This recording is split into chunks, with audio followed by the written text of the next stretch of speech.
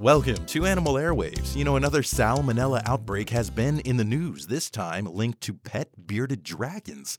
First reported by the Centers for Disease Control and Prevention, or CDC, in October 2022, the outbreak has affected at least 32 people across 20 states. At least 10 people have been hospitalized, but no deaths have been reported. Over half the cases have involved children under the age of 5, but people of all ages have been affected.